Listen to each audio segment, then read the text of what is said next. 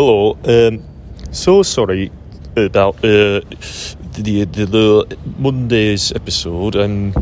We had the Moody Monday jingle already, but what happened was in this type of situation, it's quite easy for audio files to become mixed up in the pipeline, shall we say, and I honestly don't know. I've spoken to Margaret about the way that things are handled in the back office, but I think that there might be a slight understaffing issue here at thebenoclocknews studios. There's only the 6 of us here working full time, and then we've got those 3 temps, and I'm just wondering if it might be time to move into slightly bigger office, because it's not that there's not enough people. It's there's plenty of us, actually, far too many of us to do the work that needs been doing. But what the problem is that there's not enough space.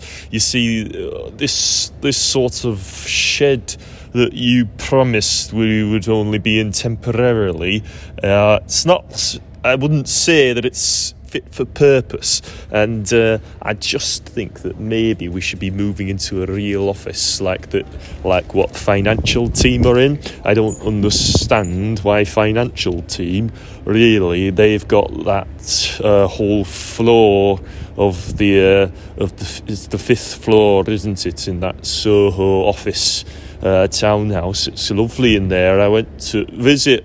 Mikey invited me over, and Margaret and we went and had a nice cup of tea, free tea and coffee they've got in that office, and central heating. It's very warm, it's very nice, plush sofas and all the same, and it's Margaret and I and a few others back here in Shed wondering why we're tucked away here when arguably, the audio development team we're the core of this podcast, this news bulletin podcast, should I say, and we're just wondering why it is that we're tucked away in Shed while finance team, there's only 3 of them. There's Mikey and the 2 wee ones, and they've got the whole bloody place to themselves, the whole 5th floor of Soho Town, and I don't understand, really. And I'm sorry that I'm raising my voice now. I'm just getting a little bit irate at the thought of it, and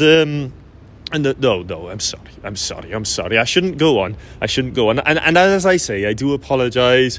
I don't know what happened with the issue with the audio, and we'll resolve that as soon as possible, and get your usual. Yeah.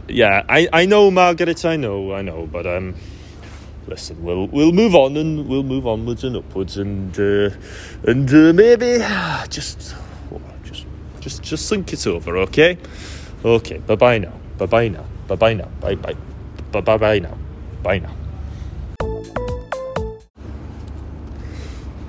Yeah, Mikey, I've just sent voice message to old Big Boots, and I'm wondering if he's just going to do what he did Monday and just upload that. You know what he did Monday, where he just uploaded that voice thing by accident?